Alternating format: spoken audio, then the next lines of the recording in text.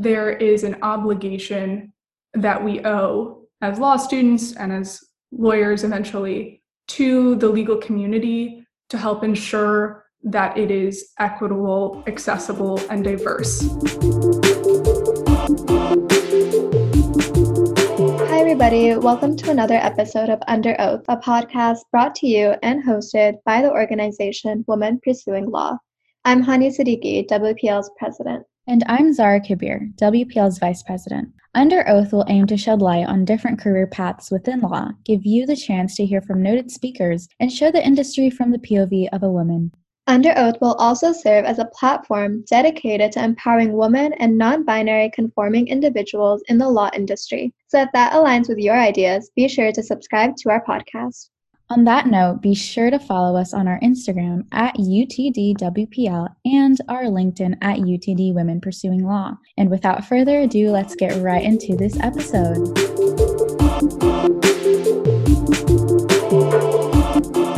Hi, everybody, and welcome back to another episode of Under Oath. I'm Kavya, and I'll be your host for today's discussion. Today, I'm joined by Nancy Fairbank and Brooke Lopez.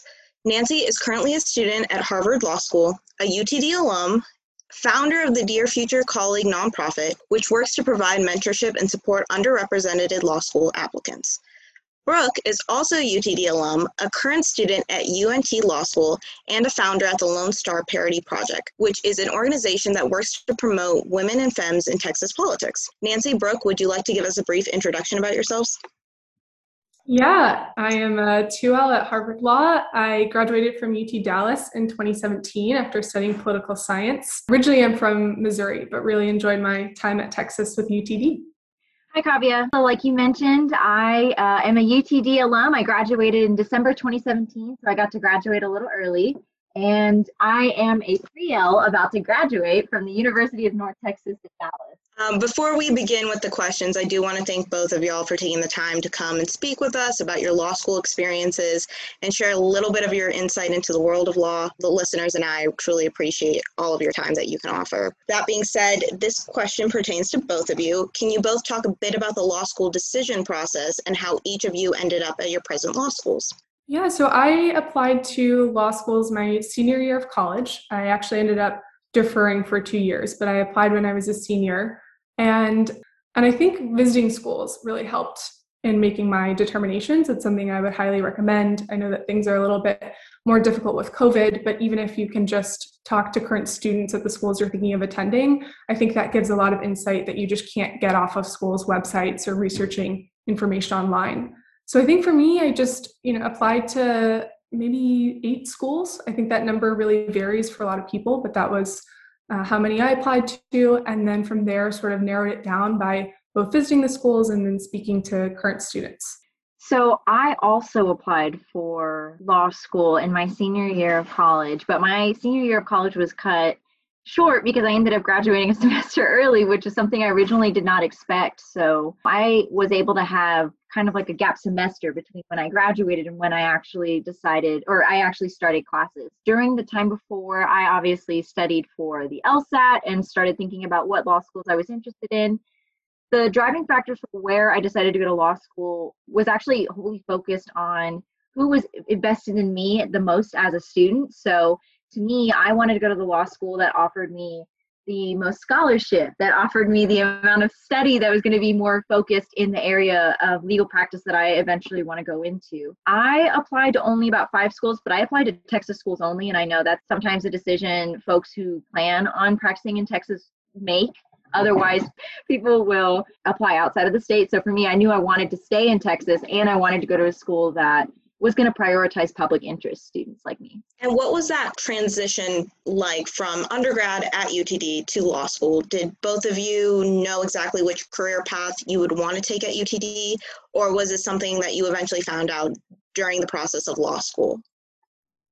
I was pretty sure from my freshman year at UT Dallas that I wanted to apply to law school, but in terms of exactly what I would want to do as a legal professional, that continues to be updated and change. So that was definitely not something that I was sure of when I applied to law school. And then I think at UT Dallas, I did a couple activities that really confirmed that law school was the right fit for me.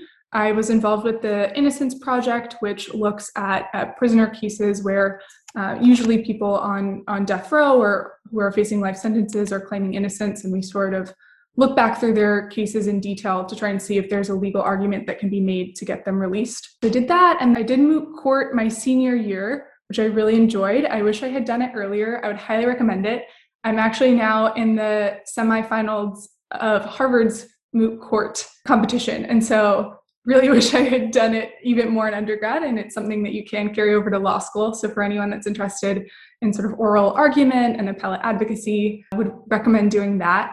And then I think just other things like student government and Model UN are sort of semi-related. But all of those things, I think, made it clear that law school was the right fit. Law school is, I think, tremendously different than undergrad. And I do think it can be a bit of a culture shock. The exams, at least the ones that I've taken, have been pretty different in their structure. And there are books and resources you can read about how to take law school exams. Getting to Maybe is one that I know is highly recommended. There is definitely a difference in undergrad, but I think if you are interested in these same sort of subjects and passionate about them, then I think that you can definitely adjust to law school and that you'll enjoy law school if you're interested in these things in undergrad as well. I would like to be candid about my experience. Going from undergraduate to law school was, like Nancy mentioned, a huge culture shock for me. I went from undergraduate feeling like I could just kind of fly by. I studied, but I didn't study hard. I really focused more on my time outside of school, and then law school happened, and I had to learn how to reteach my brain how to study. And then, of course, in your first year of law school, you go through this process where you have to reteach your brain how to write too. And I think that's also a very difficult step that a lot of people have to deal with, because you might go from undergrad being an incredible creative writer, editorial writer, but then you go into law school and there's this type of writing that none of us have experienced before, unless I guess you were a paralegal or you worked in that legal field. It's a whole different format of writing, and it's not about necessarily being good, but making a strong argument in a legal format, and it's new. In college, I did not necessarily know what type of law I wanted to practice, although I knew I wanted to do civil rights law. So I actually was lucky enough to know that I wanted to go to law school since I was in high school. I tell this funny story, but my freshman year of high school, we do this blood test in biology. And for my entire life before then, I wanted to be a dentist. And then during the blood test, I pass out and I find out I have some vagus nerve damage, and they're like, can't be a dentist. So my career advisor is like, what are we going to do now? And I'm like, oh gosh, I have no idea. I felt like my life was over. And then my sophomore year of high school, a friend of mine was murdered, and it really pushed me into advocating for gun control and gun violence prevention. This spurred me to run for office first year at UT Dallas, and then from there I started to learn a lot about discrimination against marginalized communities, and that kind of focused my attention more in being a lawyer towards civil rights. But it wasn't until law school that I actually learned, I really like employment law, and I really like disability rights law and education law. So I think it has been a continual journey for me, but the actual law school experience and curriculum was in fact a culture shock. I mean, I think both of y'all hit a lot of those points of those extracurriculars that you got involved in, as well as just like life experiences that you've had that helped you get to where you are now. And transitioning a bit outside of the law school realm, as I mentioned before, I know both of you are operating projects of your own. So I guess my first questions with regards to those projects are, how do those projects pertain to your areas of interest in your present law school careers? That's a great question. Dear Future Colleague, as you mentioned, supports underrepresented applicants to law school and then also to competitive scholarships like the Marshall, Rhodes, Schwarzman. But I think that there is an obligation that we owe as law students and as lawyers eventually to the legal community to help ensure that it is equitable, accessible, and diverse. And so even if the work I'm doing with DFC isn't directly related to my future practice area, I think that I will continuously be committed to help ensuring that the legal profession in general is open to everyone that wants to enter it. And I'm really passionate about that idea. And so I hope to bring that attitude and that ideology to all parts of my legal work and to my life, even if my practice area ends up being different. Similarly to Brooke, I am very interested in public facing work, public interest work, government work. And so I hope to engage in my practice area directly with underserved communities as well. But I think DFC is more about my feeling that we owe a broader obligation to the profession. So in December 2017, I co-founded the Lone Star Parity Project with a fellow, at the time, UTD student. And the Lone Star Parity Project was kind of born out of my personal experience with running for office and facing discrimination because of my identity as a Latina, but also my identity as a woman. And then Adriana's experience, who's our co-founder, in research and being a woman in STEM.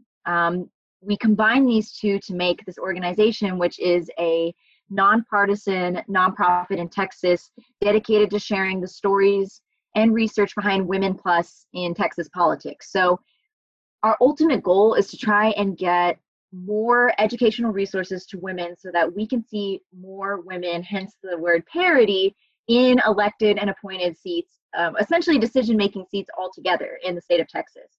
We are one of the largest states that is going to be a soon-to-be battleground state, and I think that gives us a large control group where we can really start to analyze, why are women not running and winning at the same rate? Why are women maybe winning a certain seat more so than another seat, or different hierarchies of government and when they choose to run for office? So that kind of was born out of my external experience from law school. However, I have noticed that the work that I do with Lone Star Parity Project is very much intertwined with the work that I want to do when I graduate, because I am very vested in anti-discrimination work, mainly in the employment field, so not so much necessarily in politics, but it is important to note that a lot of the women who end up receiving positions, that is considered employment in the state of Texas. So for someone to be in an appointed or elected office, sometimes that's a full-time position, such as some judgeships that have hearings all day. And so it's important to know that those things can be intertwined.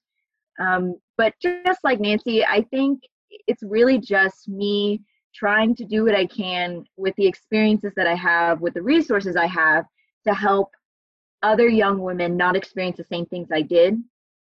The final thing that I normally talk when I talk about why I continue to do Lone Star Parity Project, even though I'm in law school and wanting to be a lawyer someday soon, is that I live my life by the saying, we stand atop the shoulders of giants so that we can see further than they ever did. And I want to be that giant one day for somebody else, where I've pulled someone else to my shoulders and they can see farther than I ever got to. And for me, working in Lone Star Parity Project is giving me an opportunity to do that, in addition to what I want to do in the legal. That was such an inspirational quote. I think that is very telling of just what we should all be striving for eventually when we get to a place of stability, what happens to the next generation. For Nancy, do you feel that law schools in particular have extended their support to underrepresented communities, or do you believe that there's still a lot of work that needs to be done by law schools to uplift minority communities? That's an interesting question. I think that law schools and all of higher academia, and also all of professional organizations and corporations, can and should be doing more to support underrepresented groups. All of us need to do more. And I have seen some really positive initiatives by law schools that I've been extremely supportive of. Georgetown, for example, is doing great work with a pipeline organization that tries to reach out before people even apply to law school, but reaching out to younger students, I think in high school, to try and encourage them to think about law school later on. And I think reaching that far back in the timeline is really important, that there are people that will self-select out, not just right before they would apply, but far further back. And so there are law schools doing really great work. There are law schools trying to reach underserved communities, but I definitely think that there's more to be done from all of us. And I think one of the most empowering things for me was to figure out that I didn't have to wait to engage in this work. I don't have to wait until I'm actually a lawyer or a legal professional. I don't have to wait until I graduate or I pass the bar. We can all be working on equity initiatives as students, as law school students and as college students and as high school students. There are things that all of us can be doing. And I know, for example, Brooke has been engaged in advocacy work since she was in high school. And so really, I think it's critical that we don't just look to institutions to solve these issues, but that we as individuals and as communities want to work on and address these problems as well. And I think it's actually through that collective action of individuals that more long-lasting, impactful change will be made than what institutions are capable of or willing to do. What do you think us as a community, like you said, what do you think is the best way to make that change, make that progress, so we're not just constantly relying on the institutions to change it for us? Yeah, I think it's really critical to identify where there might be gaps in the system. And I feel like that's what DFC was trying to do. For example, we saw a lot of fantastic pipeline organizations, but most of them were cohort model. So you had to apply to get help from their program, and then they'd take 25 to 50 people, but there would be hundreds of people that they couldn't help just because they had limited resources. And so the idea of our model, which matches current law student mentors to underrepresented applicants, is that it's really scalable, and we can do that for hundreds of people. We matched actually 300 mentees with mentors this last cycle. And so we felt like that was the gap, that maybe we couldn't provide as intensive, resource-intensive support, but we could give a far broader swath of people at least some support. So I think looking for gaps in these systems is a really great way to start. And then I think also there aren't always gaps, but there are always institutions that can be strengthened. So I'm really against the idea of repeating the wheel, right? Like if someone's already doing the work, and especially if like people of color or people from these underrepresented groups are already doing the work, I think it's much better for others to support them in their efforts and initiatives and help to strengthen those, rather than to just say like, oh, I'm going to start my own thing from scratch. Now, Brooke, on the Lone Star Parity Project website, it's described to be an organization dedicated to providing the necessary tools to ensure political parity across the state, which I think right now, especially, I think a lot of people want to see that in the future, want to see that, especially with what has just occurred in our election process and everything like that. So can you describe a little bit about how you founded this incredible organization to promote parity?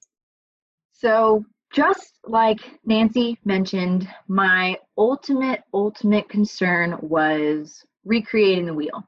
So my senior year of college, I actually electively, I have no idea why I just wanted to do this, but I wanted to come out of undergraduate with a published thesis. So I did a senior honors thesis, even though I wasn't in the honors school, but they let me do it. And I did a senior honors thesis about, or trying to analyze the difference between women running at state district levels or statewide levels compared to running at the local level. My guess was that more women might be running at the local level because women tend to have stronger political grassroots ties to their community. And so I thought I would have that research. Well, as I started doing research, I'm freaking out because I'm like, this entire plan I had come up with my professor, I can't find any research on it. And then I started to realize that there is a huge gap in research where, because local elections happen so often, because sometimes the county or city is in charge of it and they might not have the infrastructure or the resources to keep track of this information, there is really no information unless you are a small state that actually tracks what running on the local level looks like. And so I realized that in Texas, with 254 counties, that would be a great place to start in terms of trying to figure out how many women are actually running, first and foremost, down to the local level. And then once we get that information, what do we do with it? So when Adriana and I got together to co-found the Lone Star Parity Project, we said, what are our expertises? I felt like mine was in storytelling. In doing this thesis research, and then of course in my own experience, I had learned that women either have an incredible amount of media coverage because they're being scrutinized, or they have almost no media coverage when they're running for office because it's interesting whenever we see a woman run and not have to compete against another man, or we have a head-to-head women competition and we don't care as a community, unfortunately.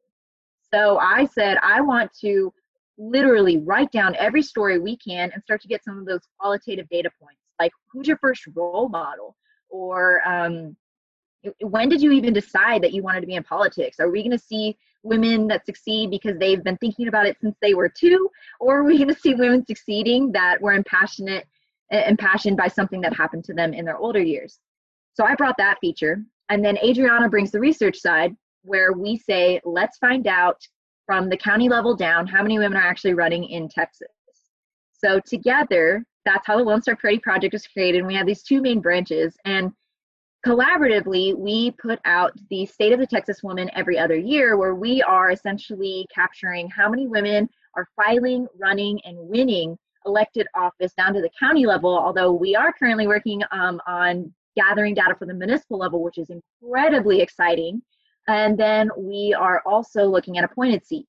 At the same time, we're looking at our qualitative points, trying to gather some of those things like who are your role models, and putting that all in a nice package bow every other year when we have major election cycles. So right now, the Texas Secretary of State, who keeps track of all of election things, has no idea how many women of color are actually running for office, because when you file to run for office, you don't share that information. There's no filing that says, I am a Latina woman running for office and I join the many ranks of others. Instead, you are just a name and not even a gender on a ballot. And so what we're doing is trying to put those qualitative points to those data, to that data information that's out there. And it is strenuous and exhausting, but so much fun, because now we are gearing up, I think next week, to release our second State of the Texas Woman. And we are already starting to realize patterns that we previously didn't even know existed because that data didn't exist. And do the goals and the mission of the Lone Star Parity Project, do they change with every election cycle? And how might our listeners get involved with the organization? So I'm always excited for people to jump in. We hire staff members regularly. We also have a volunteer program specifically with UTD through the Jindal Outreach Program. So if you're a JSOM student, you can always join and get those 75 hours you have to get for graduation. And it's remote. So that has been a really incredible opportunity that our students have been able to take advantage of, because we all work from home, and we have since before COVID. That's how folks can get involved. You can always go to our website. Of course, I'm going to shamelessly plug www.lonestarparityproject.org. And, we do realize that data might change with each election cycle. We see different numbers, but the ultimate goal is always going to be the same. Now, my last 2 questions are kind of common for the Under Oath conclusion, and it's something I like to ask all of our guests. So the first one is, what is something you would tell yourself going into law school? And the second one is, what is something you recommend to all prospective law school students? Going into law school, a lot of people have questions like, how do I prepare for law school? Like, what should I do the summer beforehand? How do I get ready for it? Really, I wish I would have told myself to just relax. Law school is a big shift, like Brooke and I were both saying. It is a big change, but there's really not much you can do to prepare for it beforehand.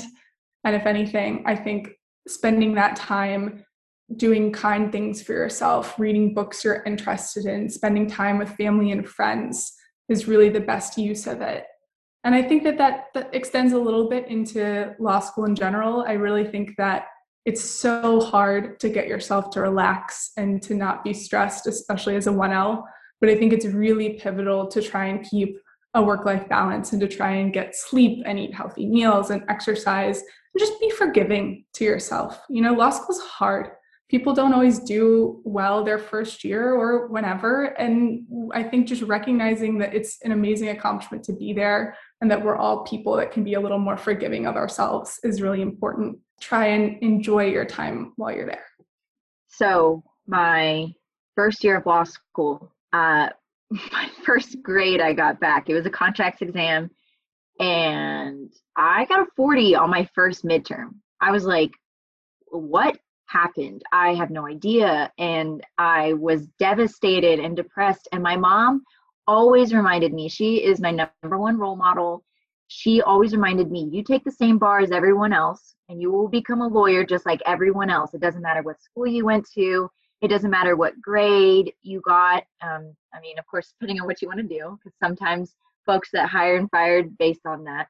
But my mom would always say, you will take the bar and you will pass the bar like everyone else. So what you do now is just a step in that journey to ultimately become a lawyer. And that first time that you help somebody out and they thank you, is it going to matter what that first test was 40 tests ago in law school? Or I guess if you go to school that only tests once, your first year, is that going to matter? So that's something I wish I had. Luckily, I heard it my first year, right? And luckily it was my mom, but that's something I wish someone had told me before I went into my first year of law school. And to echo what Nancy said in terms of self-care, it is so important. Since being in law school, I had to get glasses. I got a condition in my elbow from sitting so long at my desk. I literally have to wear a little brace. I have really bad IBS. I had to get my gallbladder removed. Like, things are serious. Like, it's a very serious stress you put on your body. But in the end, take time to yourself. Watch your favorite show. That homework's still going to be there, and you don't have to be 100 every day in class, because everyone's human, and you need to give yourself that leeway as a human being so that you can keep existing. Because if you're sick and you miss 4 weeks of class versus taking a break one day because you're like, you know what, I've done so much today, I need to just calm down, and maybe not doing as well as you wanted to that next day in class is going to be so much more important than having to miss out because you've made yourself sick. That wraps up our discussion. I want to thank Nancy and Brooke for taking the time out of their schedules to speak to us about their law school careers as well as their projects. We greatly appreciate it. As always, this is Under Oath, and I rest my case. Thank you for tuning in today to our bi-weekly episodes. My name is Maisha Shaif, and I'm the production chair for WPL. This episode was written by Nadia Bhatti, edited by Kara Curtis, and hosted by Kavya Venugopalan. If you enjoyed this episode, I would appreciate it if you left a short review on whatever platform you're listening on. Also, follow us on Instagram at UTDWPL and LinkedIn at UTD Women Pursuing Law. Goodbye and stay safe.